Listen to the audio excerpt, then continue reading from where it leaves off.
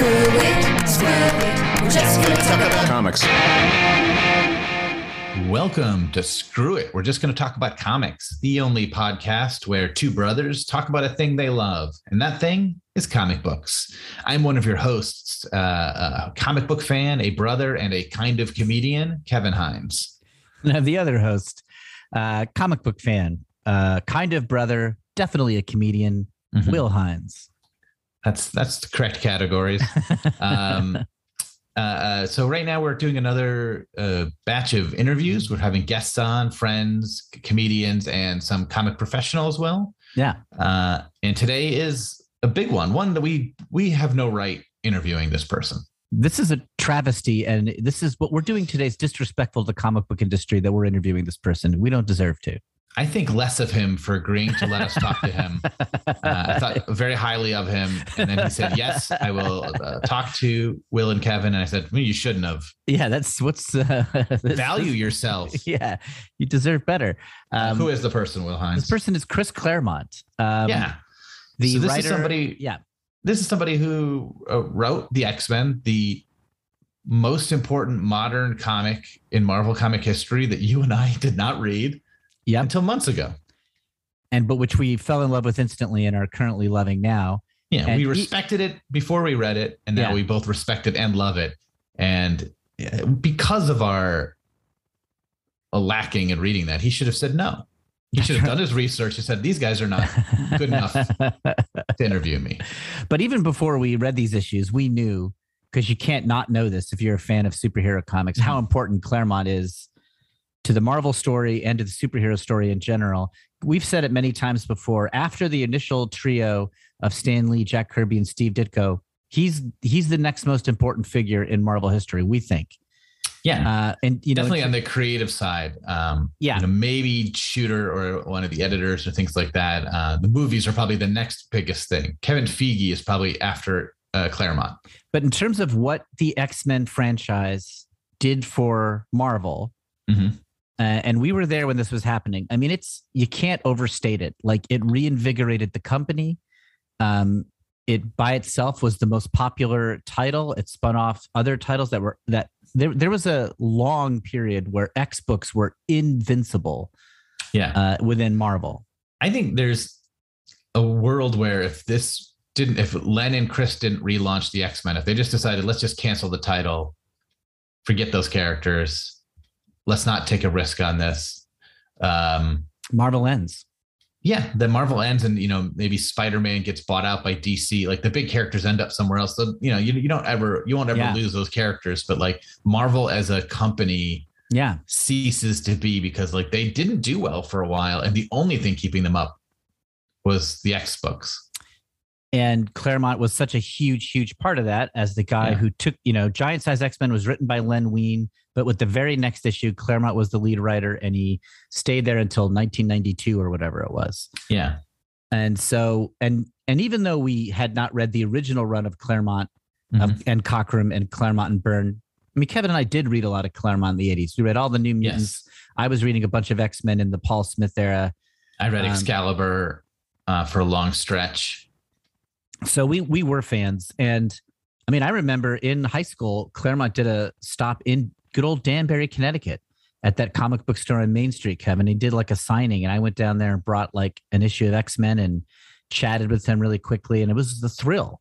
That's when you booked him for this interview. Yeah. I said, hey, this is going to sound crazy, but in 30 years, there'll be a medium called the internet. Yeah. And as a superhero writer, he was like, you know what? I believe it. I'll see you there. It didn't throw him at all. So, we were so unbelievably thrilled to get to talk to him.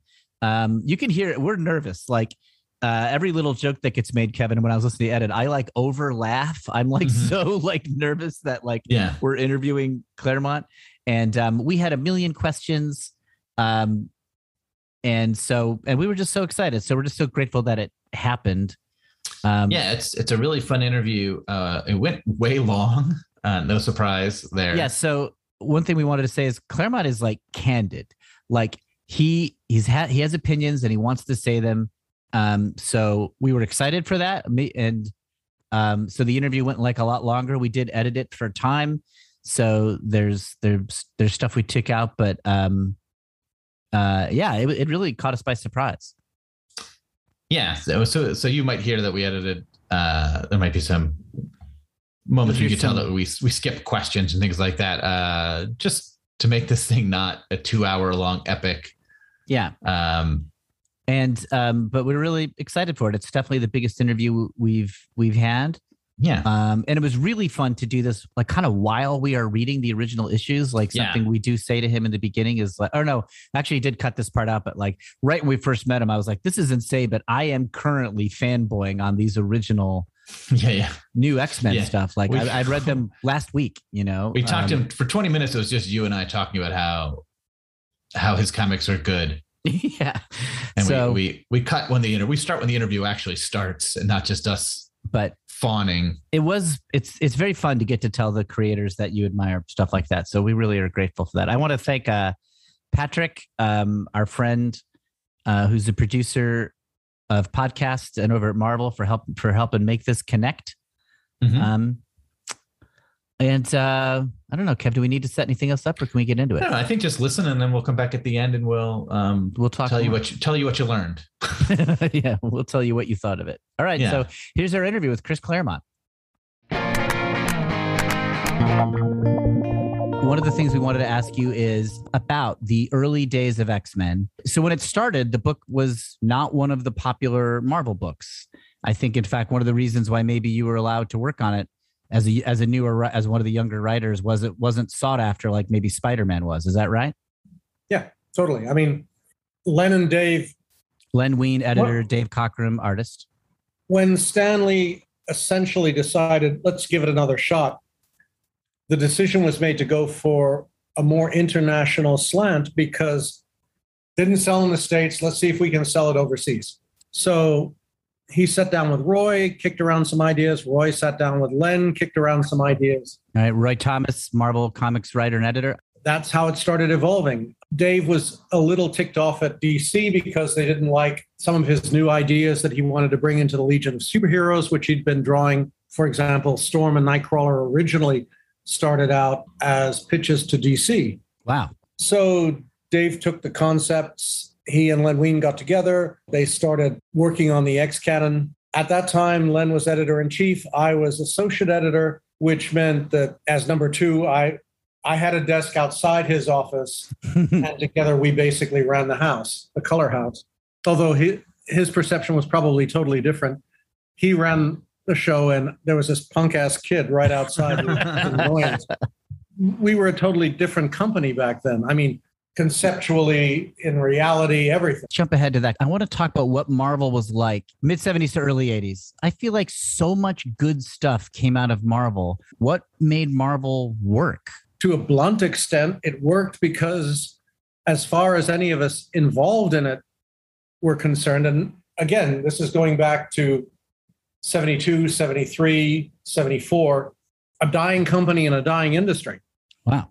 From a purely analytical perspective, comics was, a half hour after hitting the iceberg. Well, we're not quite sinking yet. We're just sitting lower in the water because sales were going down and down and down. No one knew quite what to do to correct it. DC was substantially the same old. Marvel had lots of interesting stuff. There was nowhere to sell it. Yeah. The newsstands were shrinking in number, and it wasn't really a focused or coherent way of distributing mass quantities of periodicals. How does that affect things creatively? Maybe the pressure's off? Maybe it's like, hey, let's just try anything? Or Well, DC, again, they had a much more rigorous, traditional editorial structure. Mm-hmm. You had guys in suits who'd been in the business for 10, 15, 20 years. They knew how to do this. And then you had all these punk kids coming in who wanted to try things differently. And the editors were trying to shape them into a more responsible mold. Stan's rubric as editor-in-chief was when he gave a book to someone to write, it's like there are 3 rules. Get the book in on time, do good work, don't be a pain in my ass, because I'm working too hard trying to save the company right now. And if from his perspective, any two out of those three, you could keep your job. He'd prefer one of them do good work. Right. Just to try and hold on to sales. But not being a pain in the ass and getting your book in on time actually worked. Yeah. Because it was one less element of grief. Right. Marvel ended up being much more open to crazy people. It's interesting because I think even from the standpoint of like DC's kind of doing the same old, so Marvel's able to kind of be a little more creative. There was an aspect of like, I feel like just before like the late 60s, like Marvel, when it started, was awesome and amazing and all these crazy ideas and really fun stuff. And then even that, and I've read a lot of that in reprints, not everything, it's like it would get stagnant or have fill-ins or sort of lose focus. But like like when the X-Men were starting, all the books just all started like shooting up. Like books were just riding the ships. Avengers was getting better. X-Men got tremendously better. Spider-Man was getting better. Fantastic Four was getting better. Not all right at the same time, but it was interesting that all this talent sort of came around those like 5 or 6 years. Well, yeah. I mean, I had pretty much given up comics, American comics. I mean, my link was through the comics I read when I was a kid, Eagle Comics, Dan Dare, that sort of thing. It was just, that was what I was in love with. You know, Frank Hampson, Frank Bellamy as artists on Heroes the Spartan, or again, Dan Dare. It was like, holy cow. Then when I was in high school, I'd stumbled over Fantastic Four 48, The Coming of Galactus, that arc, 48 through 50. And I thought, pretty good comic. but that was it. It was like, holy cow. Yeah. I mean, here's Galactus hammering on the Baxter Building, and Stan spends a whole page focused on a cop, someone else. I'm not sure from memory whether it was just a civilian or a postman or something. One guy's asking the cop, is this it? And the cop's saying, the FF will find a way. Yeah. You know, and it was just like, wow, ordinary people. Yeah. Thor getting into a taxi cab and, how come you're the god of thunder? How come you're riding in a cab? Truly mortal, if I went zooming over the city and with my hammer extended, all you, thou mortals would think something awful's happening. Therefore, I ride in your conveyance so as not to alarm people. You know, God forbid he should turn into Don Blake, but you know, that's a whole different thing. Marvel was grounded more coherently and effectively in a culture that was relatable in ways that Gotham and Star City and Metropolis weren't. They were just backgrounds. Right. Whereas, you know, everybody at DC tended to be a millionaire or a demigod. So who needed money? You were hired by Stan. When I was a freshman, my college, Bard College, shut down for January and February in what was called field period. Okay. So we basically figured it was a cheap way of getting everybody out of town to lower the heating bills. But the idea was you had 2 months to go out and ideally get a job related to your major. Okay. So while you were going for your degree, you were at the same time getting a practicum in the areas, the fields you were interested in. At that time, my majors were political theory and acting. Well, I'm sorry, January of 69 was not the time you, as a student at a leftist, to put it kindly, school that was number one on the DEA's hit parade. So politics wasn't the way to go then? Politics was not the way to go. As anyone will tell you, trying to get a job in theater in January in New York is the next best thing to bailing water on the Titanic. My parents had a friend, Al Jaffe. I don't know. Sure, Mad Magazine, Folden. Yeah. Yeah, one of the, to put it quietly, one of the true great talents of American comics or comic art. Yeah. I thought, well, that would be cool to work for Mad Magazine. Yeah. And apparently Al told my parents, no fucking way will I go for a job at Mad. Do you have any idea what we do there? apparently it was a wild and crazy place. But then he said, but I know a guy. Is Chris interested in comics at all? And yes, I was. I read comics. As a matter of fact, when I went to university, my father happily threw out my entire collection of comics, including the 1963 issue of Action Comics, where Superman confesses his real identity to John Kennedy, which came out 10 days before the assassination. Oh, my gosh. And got pulled the day after. Oh. So it's a comic that probably, if I'd taken good care of it to this day, would have paid for my kids' college education. But my dad tossed it. So, but Al Jaffe's like, does he like comics? He's like, yes. So he no, we were Stan, friends, and I said yes, and he said I'll call a friend. And the next thing, the phone rings, and hey there, true believer, this is Stanley. I make the pitch, and he said, well, you got to understand, we're a very small, poor company. We can't afford to hire staff. And I said, well, sir, I'm doing this for college credit. I'm not allowed to ask for pay. You're hired. Eventually, they gave me like $25 a week to cover train fare. And I went to work as what we called then a gopher. You have to understand, the bullpen at this time was Herb Trimpe, John Romita Sr., Marie Severin, and Frank Giacoia. So you're talking like the murderer's row of top-notch talent. Yeah. I mean, that's the bullpen. These are the guys in the office doing art corrections. The office itself was this little itty-bitty space on 63rd and Madison. I mean, you can't really see it, but if you could. So I'm in a room that's about 45 feet by 15 feet. Yeah. Which is roughly the dimensions of the Marvel offices, just more square. Yeah. Wow. Who was responsible for getting good people there? Was Stan just have an eye for talent? Was it just like one good person begets another good person who shows up? I feel like there was just a magnet of good people started showing up there, I think. Well, we had to get the books out. Yeah. I mean, but also this is an age when we had a book ready to go to the printer and Roy did the final reading on it. They pulled the series right then and there because it didn't sing. It was a ruthless circumstance. And that was meant writing off all the work that had been done already. Oh my gosh. But it was also the kind of place where, for example, I'm sitting there reading all the books I can get my hands on just for the fun of it.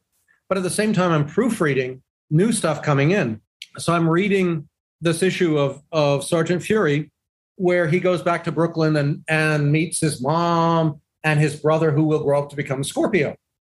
Okay. Just good brother. The problem is I just read year or two of Sergeant Fury.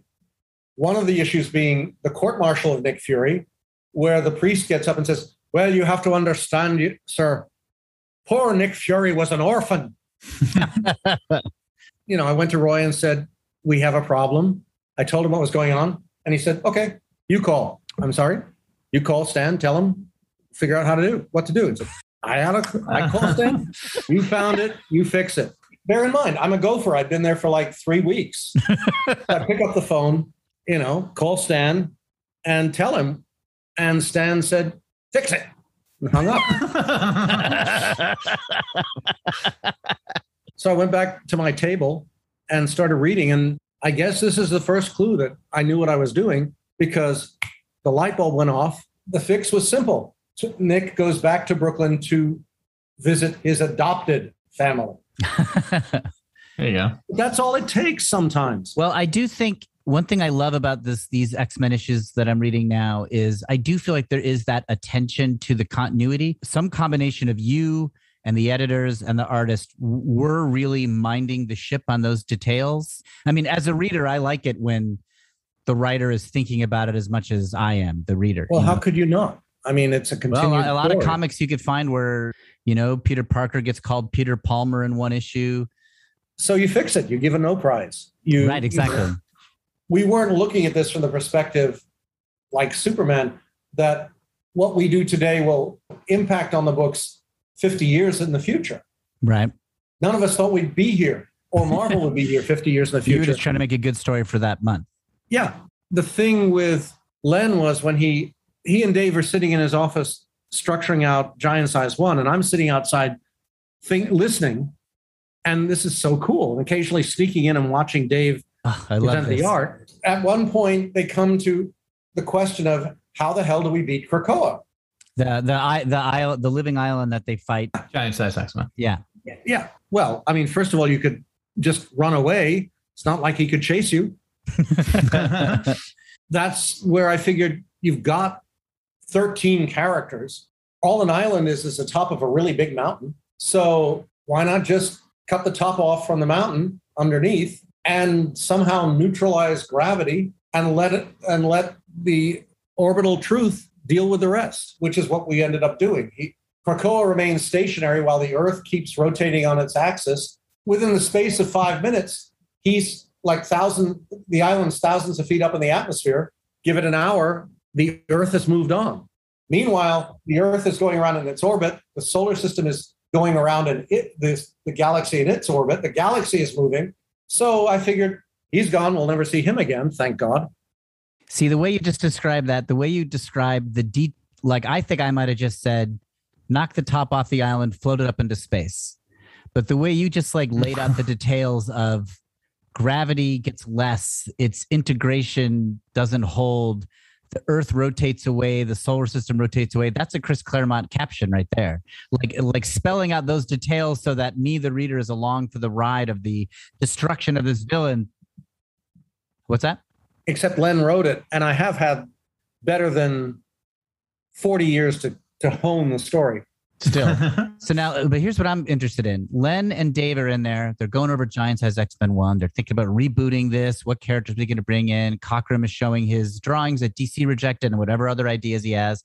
And then you, outside the office, are poking your head in and getting involved and muscling your way in there. And then you're told, how did it come that your pick to write the very next issue? No, Len announced that he was leaving. Okay. His exit deal was 4 monthly titles, the 4 top titles in the line out of the FF count, not including the FF canon. But he didn't have time to handle the bi-monthly X-Men. So I basically tackled him and said, I want this book. Because I wanted the opportunity. Day. Not only did I love the characters, the visuals that Dave came up with, the thought of working with Dave Cockrum was just irresistible. From Len's perspective, it was okay because it'll shut him up and get him out of my face. And let's see what the kid can do.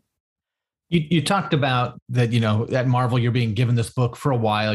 You're doing your now chapter of this saga of the story. But in a way, you're on X-Men almost at the beginning for a lot of these characters, except for Cyclops. And a lot of those characters were almost unformed. Some were completely new. Yeah. And then on top of that, you were there. I mean, you didn't know this at the time, forever. You got to do such a large chunk and it was so formative. It's very impressive and almost impossible now in comics to imagine someone coming in to an existing property, but it's still feeling completely new and being there for so long, being so instrumental in it in the same way that Stan and Jack and Steve were instrumental. You did that. It was a unique moment. Yeah. It was the opportunity to take over a series from the get-go.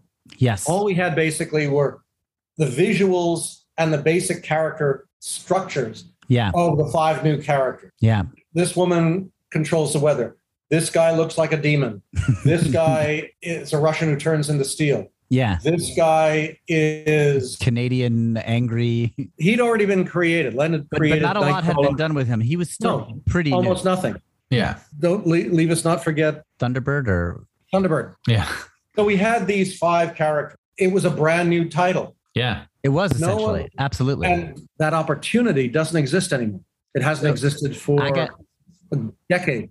Yeah, but because of that, in a way, and Will and I have said this to each other a lot, is just that other than Stan, Jack, and Steve, other than that initial burst, there's no run at Marvel that can even come close to the X-Men in the way that it's become its own franchise. It could be its own universe. It doesn't need the rest of the Marvel universe. It's so big and expansive and cool, and there's so many ideas. One thing I thought when I read it is it feels like the old Jack Kirby, Stan Lee Fantastic Four, the way that these characters bounce from adventure to adventure, almost without a breath in between. And each adventure is like, could almost be its own title.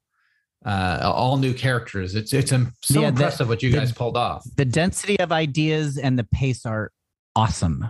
But you have to understand the reality of those days. Again, defined by distributing to newsstands and not specific comic book stores. From Stan's perspective, every story had to be a single issue because we couldn't guarantee the next issue would arrive at the newsstand or at your particular newsstand. Doesn't mean you can't have ongoing continuity, but each story had to have a beginning, a middle, and an end in that issue. If it's a really, really good story, like Days of Future Past, you can have two. If it is a total game changer, like The Coming of Galactus, 2.5 issues, but in the second half of the last issue, Johnny Storm has to go to college. Yeah. You have to have something new to bring the readers back for issue 52. Right. Or 53. The point was that the idea of doing an ongoing 5 or 10 or 25 issue arc that crosses over between 7 different titles, sure, and each issue is integral to the structure was insane, considered insane, because we didn't have the distribution. We didn't have the guarantee. You'd end up with readers getting issue 1 and issue 14 and not knowing who the hell anybody was. That was why the rubric was every issue has to introduce the characters, yeah, on the presumption that the readers are brand new, because sure, that was the way to hook a new reader, yeah, to increase sales. Today's attitude that everything is constructed in 5-issue bursts, yeah, solely for the purpose of binding them together into a trade, right, it would have been antithesis, but the single issue story is antithesis to today. So what you've got is people introducing the character in issue 1 and just running it as a single story in 5 parts for the next 5 parts. So if you don't find it, or if they sell out at your comic book store and you don't pick up an issue until issue 3, mm-hmm, you very possibly might not know who anybody is or what, mm-hmm, the dickens is going on. Right. Therefore, why would you go back and pick up 1 and 2 or 4 and 5? A lot of readers say, well, I'll wait for the trade. Right. But if you don't have those initial sales, yeah, there won't be a trade. Right. Well, I will just say one other thing on that is just that, you're saying, oh, well, the comic felt like this because it had to. That's how we did comics. But also that's true of all the comics at the time, and nothing had the impact of X-Men. So you guys certainly took the constraints that everyone was under and just knocked it so far out of the park. It's so impressive what was created in those days. Even if you didn't know until hindsight what you had done, it is Fantastic Four like, where it's like, oh, now we can do an Inhumans title. Now we can do a Namor title. I mean, yeah, Namor existed before that, and you guys were doing that, even though the seeds would not grow until later. It's like it came because it was such a creative, fertile title. It was amazing. Well, yeah, but I mean, part of it also was, since Dave and I figured, in effect, yeah, we had nothing to lose, let's do what we want. There is that feeling. Yeah. When Kevin and I read modern comics, of course, there's tons of great modern comics, tons of great stories, but a sort of unfortunate thing about current comics is there's so much revered history that hems in writers sometimes that I hunger for the feeling of like loose recklessness, where I feel like the writer is just almost in a fun way disregarding what came before. It's harder to come by. When I read the old 60s Stan Lee stuff with Jack Kirby and Steve Ditko, they obviously are creating new stuff. You get that feeling of inventiveness, that feeling of like, why not? Why not? It's harder to come by, but it's definitely there in those early X-Men issues. But it felt like Kirby, and I mean that in the highest compliment. Like, thank you.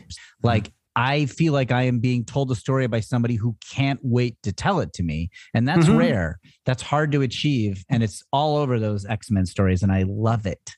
Thank you. And the pace was incredible too. Just like, I couldn't believe how early in the run Phoenix shows up. Phoenix shows up almost immediately. What a huge, huge move. That's a matter of pure practicality. The book starts at issue 94. And the first edict that came down was, we have issue 100 in 6 issues. Figure out something cool. Well, you did. We don't know who anybody is. Fine. Figure out something cool.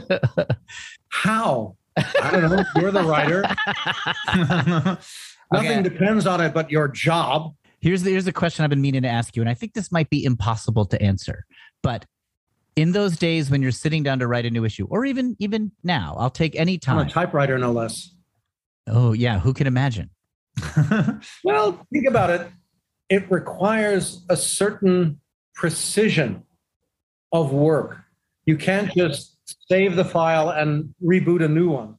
You have to literally tear the page out and start all over again. And your fingers start to hurt after a while. So you've really got to think about... You make it count. Yeah. Well, yes. Anyway, sorry. Okay, that's okay. This is the question I've been dying to ask you, and I think it's impossible to answer. When you're sitting down to write a comic story or any story, what's important to you? What's on your mind? What is it? What are you thinking? Okay, here's what I want. Here's how I know it's going to be good. The brutal thing is, what happens next? What would make me want to read this book? What do I care? Where do I want these characters to go? Sometimes it's a dramatic image.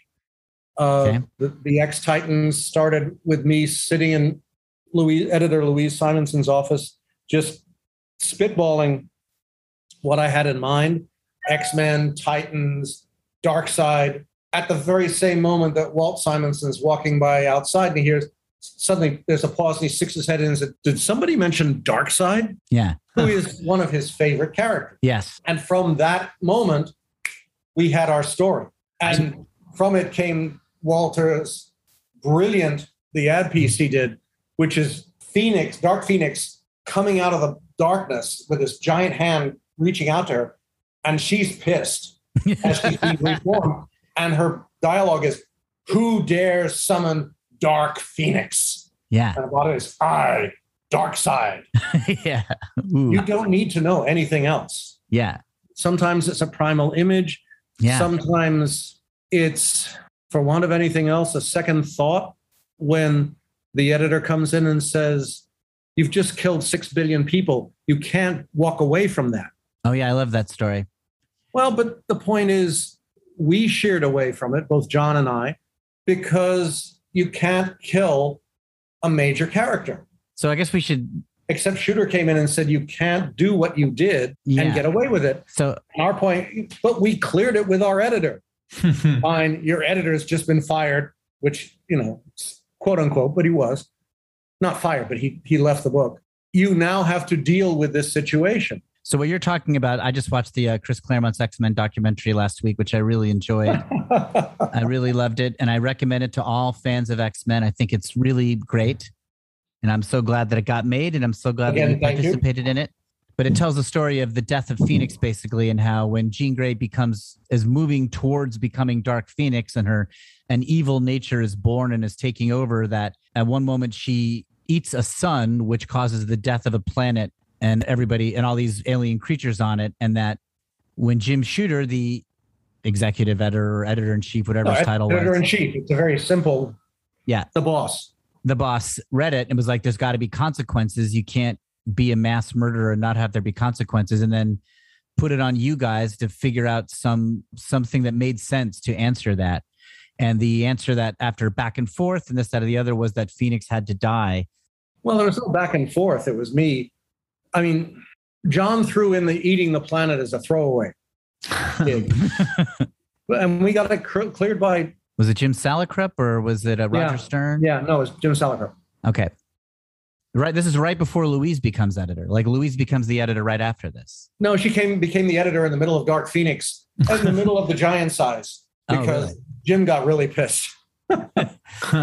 But we'd assumed everything had been cleared up and down the line. If we got a green light, apparently we were misinformed. Or so the story goes. It was literally a case where the book's going to the printer. This is the Friday that it was supposed to go. Jim reads the book as the final checkout, has a total shit fit. Yeah. We have a weekend to fix it. I have a weekend to fix it. Oh my gosh. So as the story goes, I went home, broke open for one and only time, my bottle of tequila, thought about it. The problem was it's a binary equation.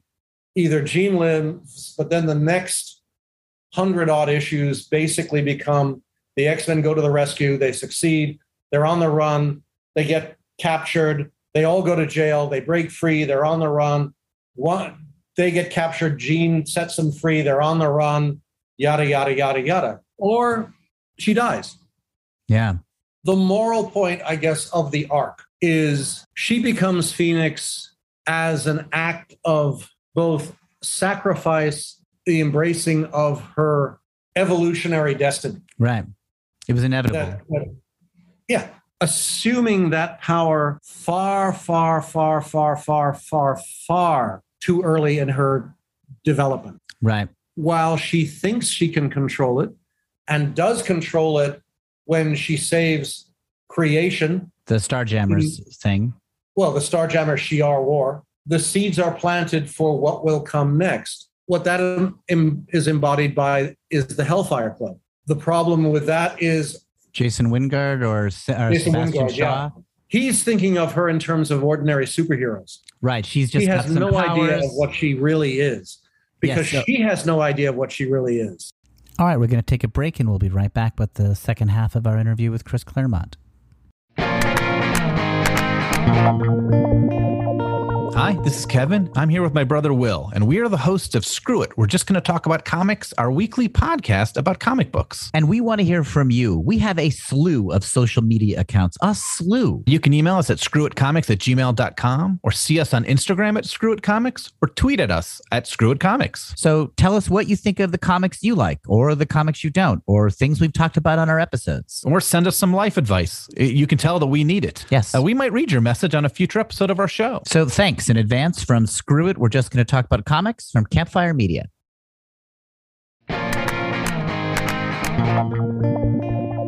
So I get what we're seeing here, Chris. I can't tell you how exciting it is for me to hear you talk like this. I just read these issues. For years and years, I'd heard about the death of Phoenix as one of the great superhero stories or just stories.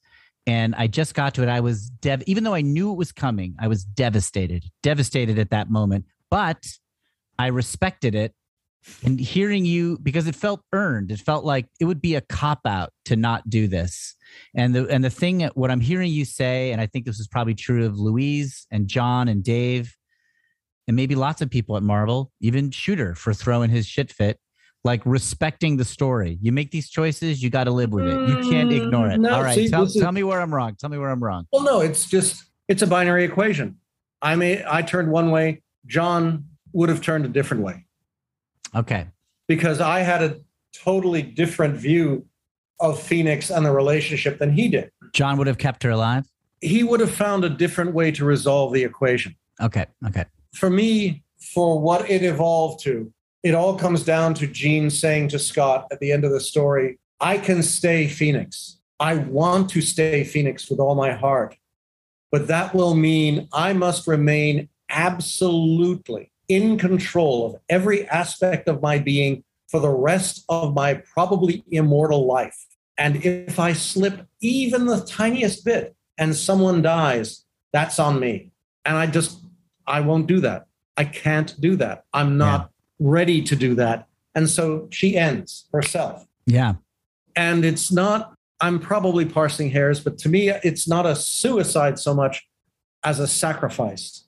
Right. It's like she's at a crossroads and the risks are too high. The heroism is not that she'll take the risk. The heroism is that she chooses better to end this. The beauty of it from a publishing standpoint is there was no internet. Right. There was no comic. There was comic fandom, but that was mail. And we did this at the very, very, very last minute, and we kept quiet about it. Yeah, no one saw it. So that when the book came out 4 weeks later, everybody was taken by surprise. People would say, okay, we'll wait for the next issue when they say, we were only fooling over the next arc leading up to Days of Future Past, which is, you think that was tough. Boom. Yeah. No one had ever killed off a major character for real in modern comics history. Yeah. And we just done it. And we said it was serious. and we're going to hold to that, which we did for 4 years. That's a fight all in and of itself. That's a whole other chapter. But I love that the birth of Phoenix is because issue 100 is coming up, and the death of Phoenix is because John Byrne threw in a panel. Like those bookmarks are just like fated to be, and then everything else grows around it. But welcome to comics. But that's the whole point. It's none of this is. Yeah, it's not like people carefully etching things in stone. There's a bit of improvisation and survival and sort of doing what's necessary in the moment and living with it in a fun way. But I think that's one of the things that has been devalued over the last quarter century. How do you mean? That everything is now plotted and structured. Both companies have these major meetings. Mm-hmm. Everyone sits down. This is what the next 2 years will be. Here's this tentpole. Here's that tentpole. Yeah. There seems to be no room for any kind of serendipity, inspiration. I could very possibly be wrong. Yeah. I've been trying to log on to Marvel's website for 3 years now so I can read this stuff online, and I've been continuously unsuccessful. Maybe a message in and of itself. The thing that we had then that for me is immeasurable was this option for serendipity. If the first issue hadn't been fully finished and the second issue weren't substantially in construction, maybe I would have found a way to save Thunderbird. Right. Mm-hmm. I didn't want him dead. Len decided for the death because he structured the stories on the basis of the X-Men was a 32-page quarterly. If you waited to have the readers fall in love with Thunderbird, embrace him as a character, and then kill him off, that would have been 2 years down the line. Yeah. And so for him, it was better to do it right off the bat, get everybody's attention, have them go, holy cow, they just killed a hero. What's going to happen next? Mm-hmm. Right. Equally legitimate. I guess it's always irked me because he's never been, aside from the 2-part story that Wheezy and I did, Adventures of Thunderbird in Hell, he's never come back. Yeah. His brother came back, but not him. I remember some issue in the 80s with his brother. I think the opening splash page was so-and-so was walking along as happy, not a care in the world. So, of course, he gets nailed. And then he gets like kicked in the back of the head by somebody. I think that's Thunderbird's brother. That's, we're always to find melodramatic ways to open the story. I mean, that's the whole point of the splash page, to get your attention. Your splash pages were great. If the splash page doesn't hook you, what's the point? Yeah. Well, that's the idea, but you guys did it. Well, now they do it with the recap page because sadly there seemed to me to be less, urgency to gather new readers than to hold on to the ones we've already got. Yeah. Which I think is dumbass.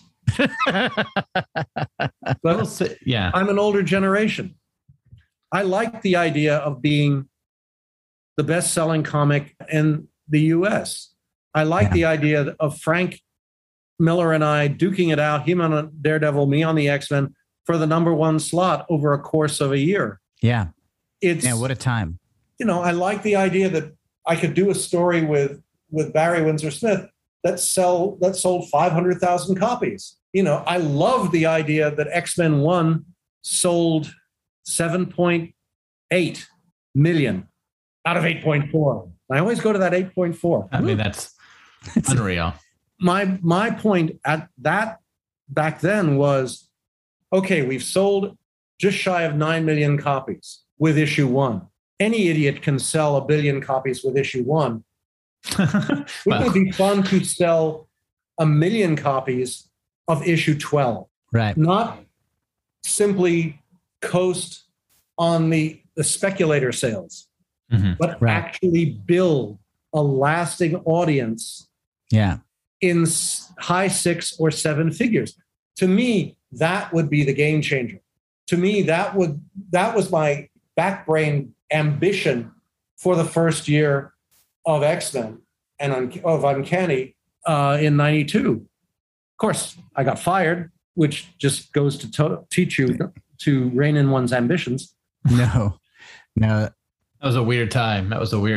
Think for a moment, if we'd hit the crash in the early middle 90s with a sustained high 6-7 figure sales, with sustained sales in that level, would the fall off have been that critical? Yeah. Would the industry have quote unquote collapsed, or would it have just hit the speed bump and kept on going? Yeah. Where would we be today? I mean, that's what I find infuriating. I mean, I could be totally wrong. Everything could have crashed. Yeah. But the what if is what always drives me nuts. Yeah, the industry is in such flux at that time. It feels like anything could have happened. Changing course for a second. Thank you for writing such strong female characters between the X-Men and Miss Marvel or Carol Danvers and Spider-Woman. It's just like, it's so obvious now. And it was even obvious to Will and I, like in the 80s, reading like old Marvel comics, being like, oh, what's going on here?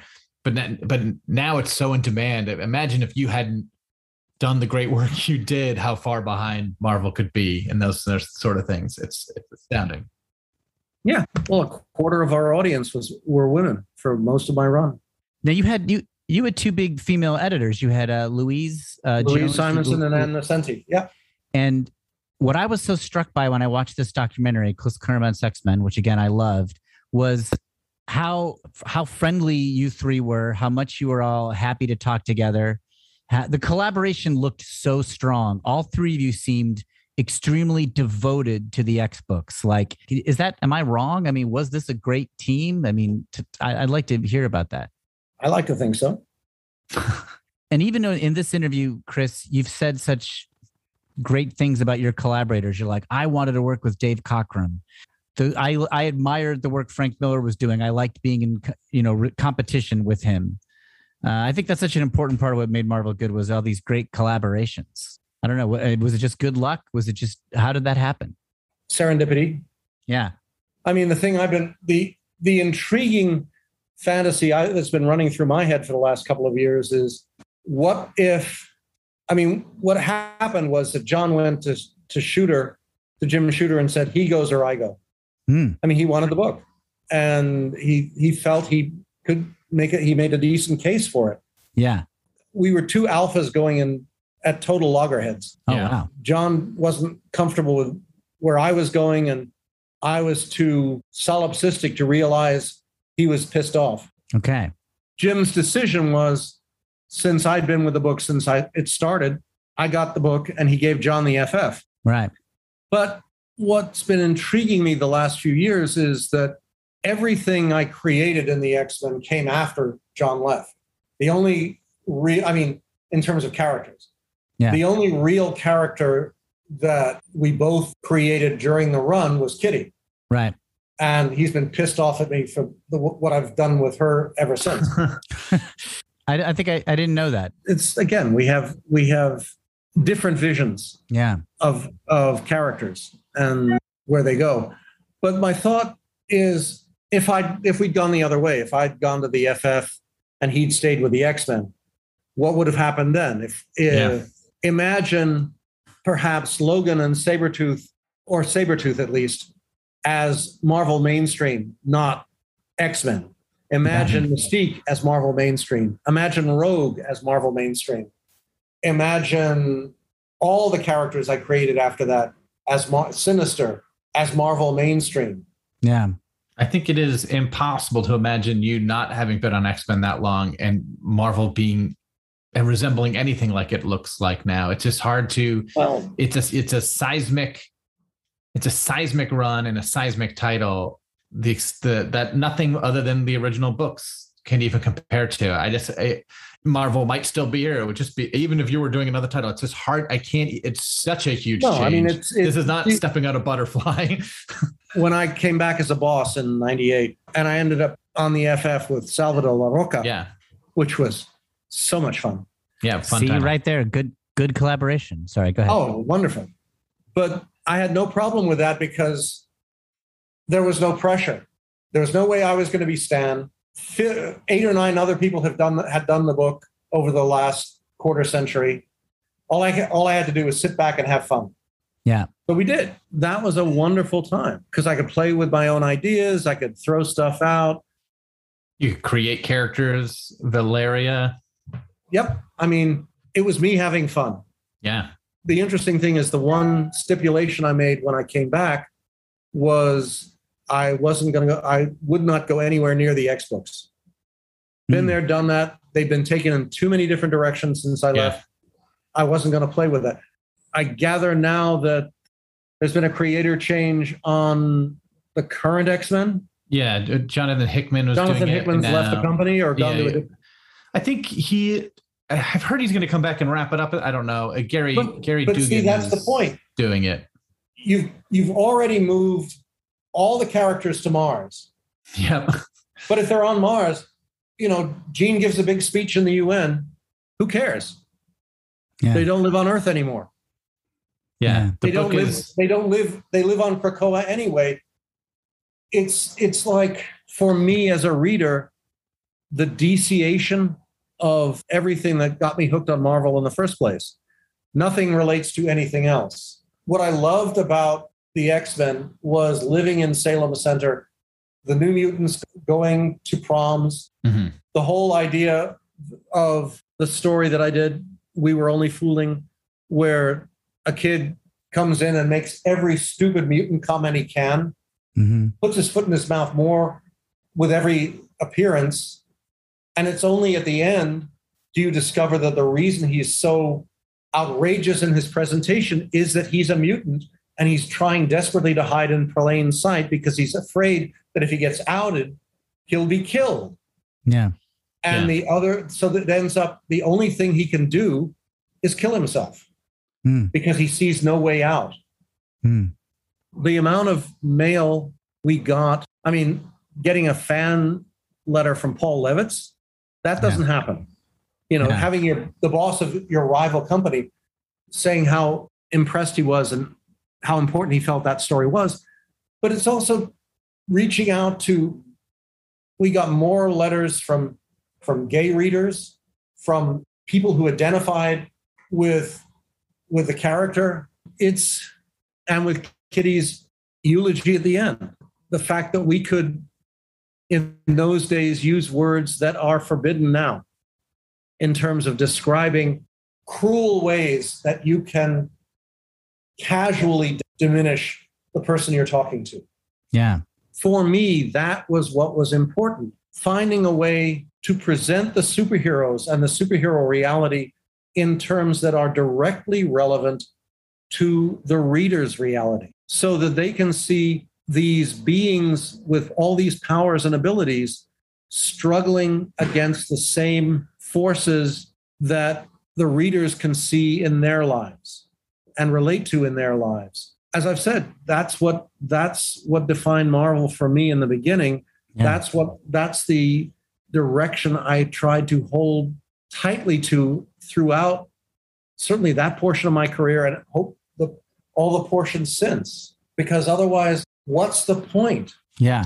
That's an amazing story. Thank you. I'm going to jump around to a couple of the random questions we have here on our list. But in the early run, there's a lot of characters from Iron Fist that show up.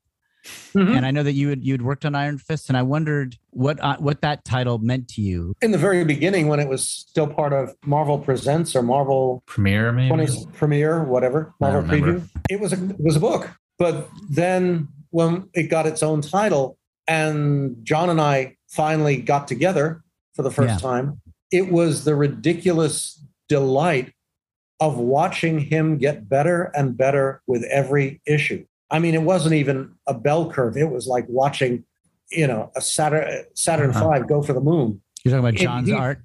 Oh, yeah. It was wonderful. Yeah. Because he is one of the seminal visual creators of that era. Oh, for sure. And, no question. It was fun.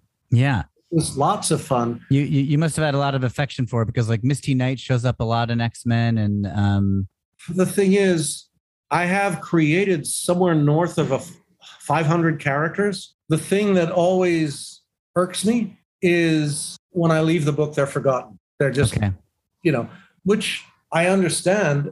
I guess that's why it drives me crazy not having somewhere I can use them in. It's more pronounced even now than it used to be. These characters, new creators come in and just sort of wipe the slate clean, and you lose so many fun characters. Well, and use the same characters. Case in point, the whole genesis of Gambit in the beginning was that first we have the Marauders, who are totally evil.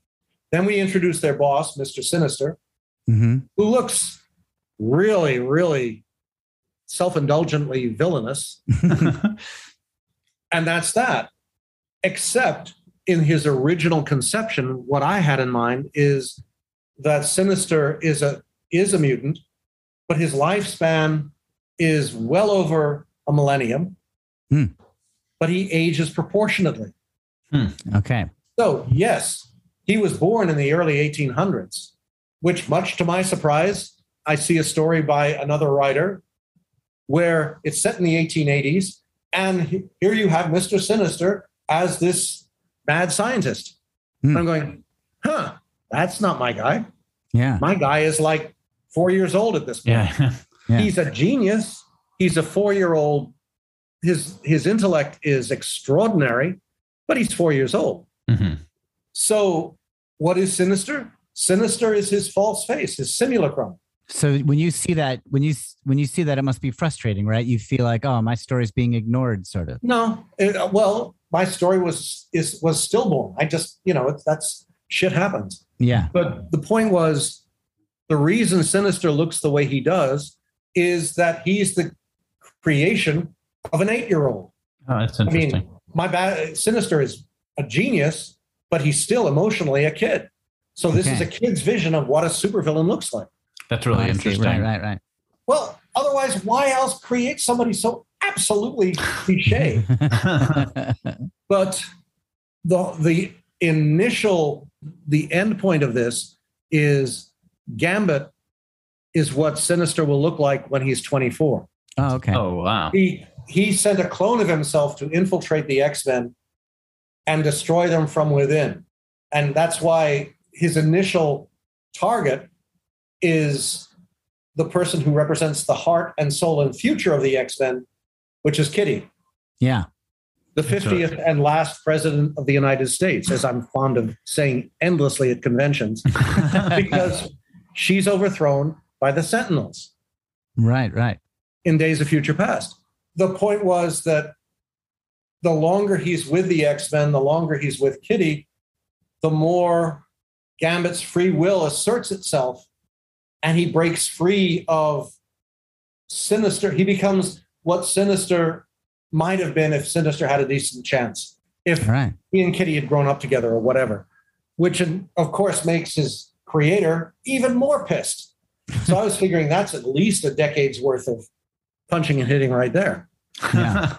The quality of your work doesn't exist without you caring that much. And then the downside to that is once the editorial or management decisions shift, then you're just left hurt. And your work wouldn't have been as good if you didn't care that much. So also the brutal reality is it's not Chris Claremont's X-Men. Yeah. It's Marvel's X-Men. But I don't know, to me and to a lot of readers of our age, I look at X-Men and I still think, oh, this is built on Chris Claremont's X-Men. There is no, even if today's stories, which are good, but very, almost feel like an Elseworlds version of the X-Men, they wouldn't work as well if they weren't built on the quality that you put in. Thank you. I hope readers, if they don't know that, learn that. I hope most readers do know that. I just marvel, no pun intended, at the impact you had on that company and that industry. I hope Marvel appreciates it. I don't know. They probably don't enough, but I mean, on one level, they appreciate it because I still have a job. On the other level, it drives me crazy when people speak in the past tense. Right. Because from my perspective, I'm not past tense. I guess the constant discussion between me and Marvel is me trying to get a shot at another series, not even part of the direct X canon, but just give me a year's worth of material to play with. Yeah. And let's see what happens. It goes back to what Stan said. Do good work, don't be a pain in the ass. Get your books in on time. I have one last question, and that is, I don't know if you want to talk about this, but I want to know what you're working on now. Is there anything you can say, or can you tease us or give us any kind of hints of things that might be coming? Actually, no. There's nothing you can say. No, I mean, I'm under a gag order. Sure. I am working on stuff. You are working on stuff. Okay. Oh, yeah. No. It's the series I'm working on has an artist that I wasn't sure of when I saw the samples. And it's literally, as with John in the beginning, with every scene, every issue, it's just getting better and better. And exciting. I think it's absolutely spectacular. Fingers crossed it will come out sooner rather than later. Yep. Once the gag order comes off, I'll be screaming up, down, right, left, and center. I just love to know that it sounds like stuff's coming. That's all I wanted to hear. We want to thank you for taking this time. It's been a thrill. We've been so excited to do it, Chris. And I love seeing the interviews you do. You were on X-Men Explained, and I love that episode.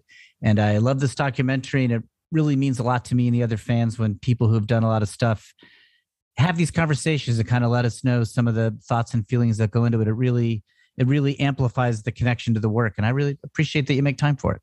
Yeah. Thank you for talking to us. Thank you for being someone who is willing to talk to people. And also thank you for creating all this stuff. Again, like, it's just the sheer volume of stuff you've created and are continuing to create and caring so much is so important.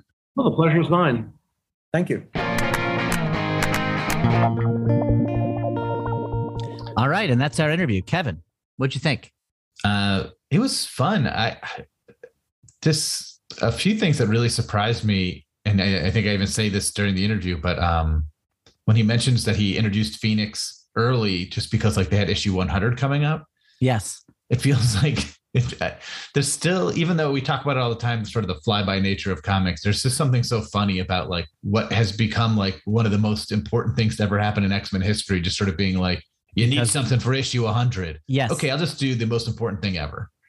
That's right. And as you say in the interview, and her death came about just because John Byrne threw in a panel to heighten a certain montage. Yeah, this entire arc, this entire narrative of Jean Grey, the most important storyline of Jean Grey's fictional life, became because of like just two random edicts. Well, yes. And that's related to, I think, one of Claremont's things he's very passionate about, and his strengths is kind of like solving puzzles like that. Mm-hmm. Like when he was talking about his memories of early days in the X-Men and figuring out how to defeat Krakoa in the initial Giant Size when he's just an associate editor. Like first of all, he's got a crazy memory for like particular plot points and story points. It's like when you hear like an athlete who's played baseball for 20 years and they can still remember what pitch was thrown to them in a certain all-star game or something. He's like, oh, the challenge of this story and how he figured it out. And he still seems very excited by trying to like solve challenges like that. Like, what do we do for issue 100? How do we reconcile this particular plot hole? Right. Like he got very excited about that stuff. Mm-hmm. Yeah. Being told you figure it out seemed to be the favorite thing he was told to do. That's something that really excites him. And so I say this in a positive way. Like he's a real nerd about it. Like he's a real comics nerd for like plot and story and how to be loyal to the characters and stuff like that. That was exciting to hear. Yeah, I also think it's always interesting to hear creators like talk about what they would have done if they stayed on a book or stayed with characters. Because there's always that, like when Peter David left the Hulk, his last issue sort of was sort of a fictional future of what the Hulk could have happened if Peter David stayed on the book. Yeah. And like some writers like Kurt Busiek will sometimes be like, oh, if I kept doing this book, I would have done some other stuff. But he never says what it is. He's like, I might use it someday. But I'm always tantalized and interested in like, oh, what would you have done if you stayed on Thunderbolts or Avengers longer?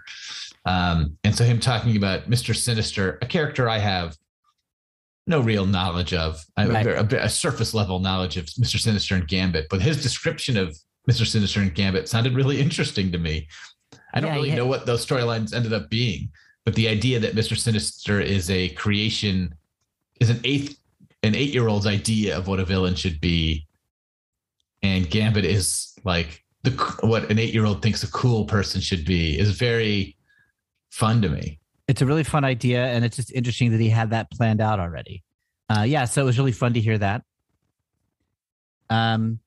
It's also you can't miss this. Like he misses it. You know, you could tell that he was in the big chair for so long, and he still wants it. It's I could hear his frustration. I think you can't miss that.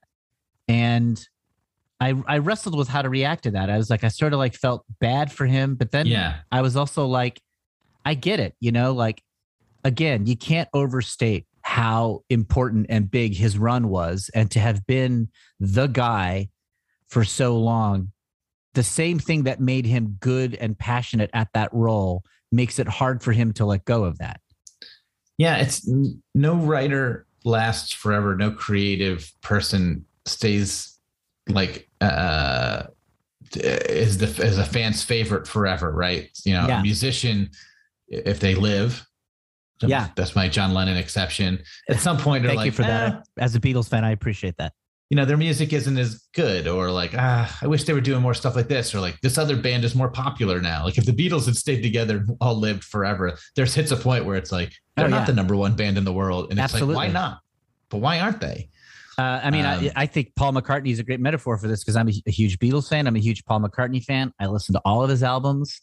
And of course, 78-year-old Paul McCartney is not going to dominate the market the way 24-year-old Paul McCartney did. I mean, nobody dominates the market the way 24-year-old Paul McCartney, the Beatles did, including him, right? And so I'm fascinated with a lot of creative people who live to the winter of their years and they're still making stuff, and you see how they react to it.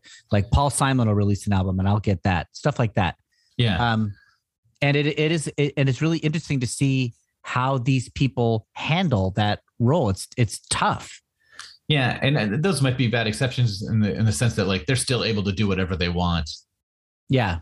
Claremont needs a company to sort of like give him the roles and stuff. Like if a record company was like, we don't want to sell your records anymore, Paul McCartney or Simon, that'd be sort of strange and surprising. But, you know, like Marvel does not employ Chris Claremont like they used to. And if anyone has an understandable reason to be like, well, why don't I get more work? It's Chris. I both get why he doesn't get a ton more work and get why he would be mad about it. And also would want to see more of it. And, you know, I do the same thing with McCartney and the other artists that I've loved a long time. You imagine a world where they're able to somehow incorporate all the new stuff and all the old stuff and like solve this problem. But man, that's a big ask. So, but I guess I always find it interesting. Like, and I'm sure this is something he wrestles with. Like, he still wants to create. So what does that look like? You know, but he talked a little bit that he's working on something. Until it comes out, you don't know if it's going to come out, but if it does, I'm going to get it. Like I am curious to see what this passionate brain who has been on the front lines of the modern Marvel Renaissance. I'm curious what rattles around in it for sure. Yeah, and there definitely is a market for that sort of stuff.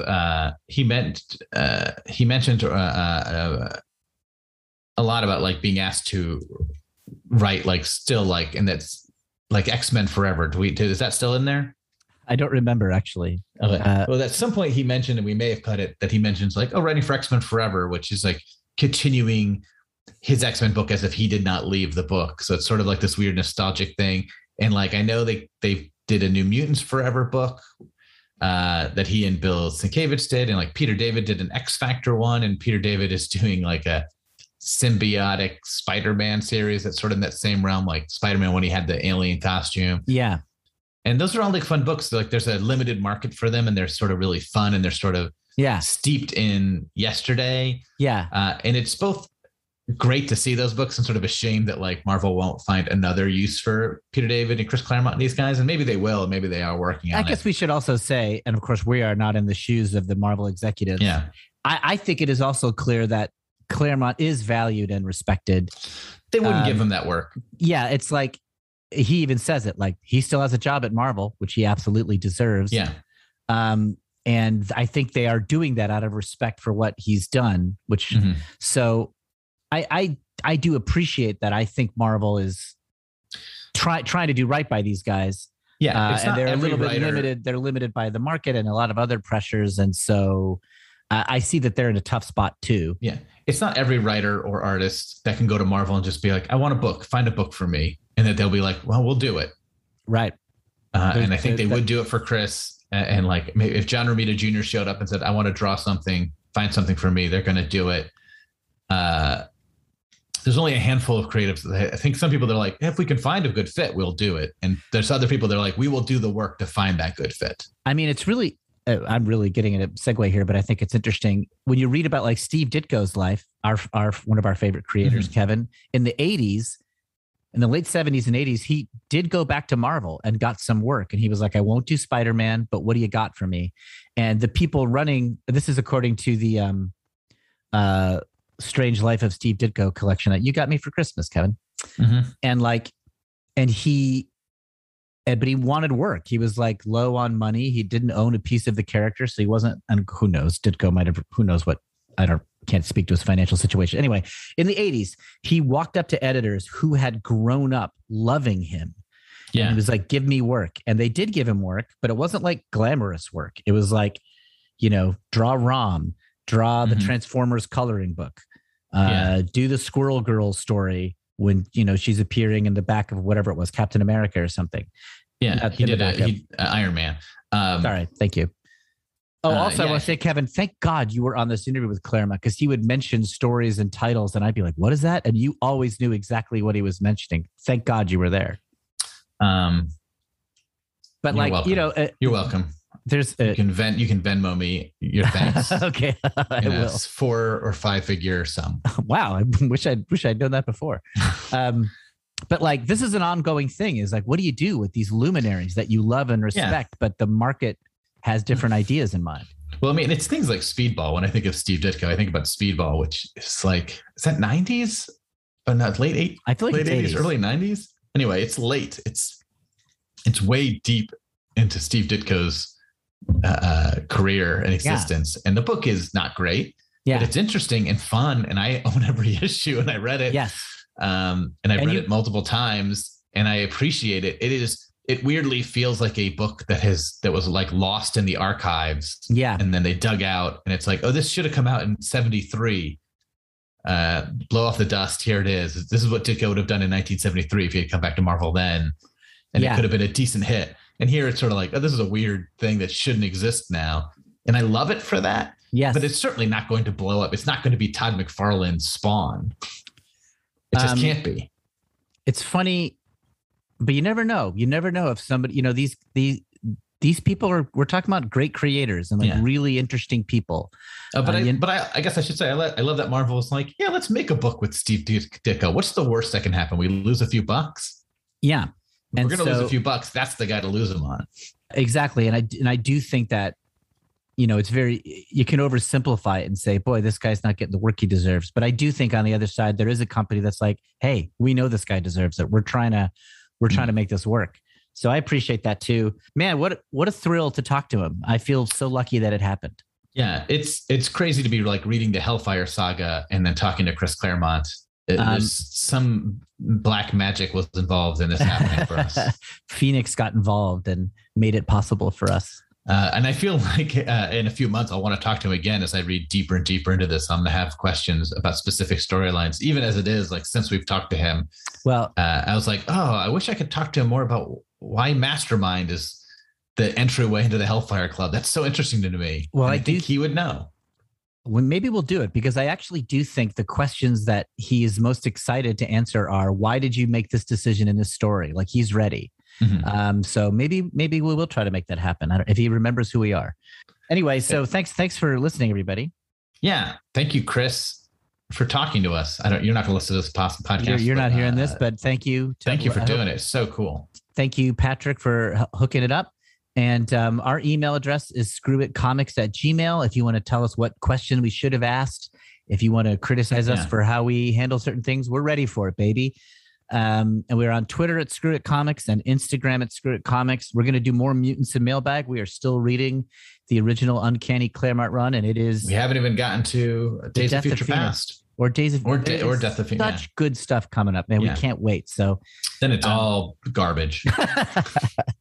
So we're really excited to push on with it. And thanks for listening. Yeah. Thank you, everyone. Bye. Bye. Screw it. We're just gonna talk about comics. Hello, listeners of Screw It. We're just going to talk about comics. Are you ready for a promo? My name is Muriel, and I love true crime. I'm Nick, and I am not a fan of true crime. Every week on our new podcast, Muriel's Murders, I handpick a real-life crime story that I think will blow Nick's mind. Muriel is really enthusiastic about researching and telling me these stories, and boy, they are a lot. Some of them are famous. Some of them are weirdly under the radar, but all of them contain crime, violence, and murder from across history and around the globe. How does that make you feel, Nicky? Nervous. Are you ready to hear a story? No. Too bad. Here comes Muriel's Murders. So join us every Wednesday wherever you get your podcasts, and check out the original Muriel's Murders animations on Instagram, YouTube, Twitter, and TikTok at Muriel's Murders. Campfire.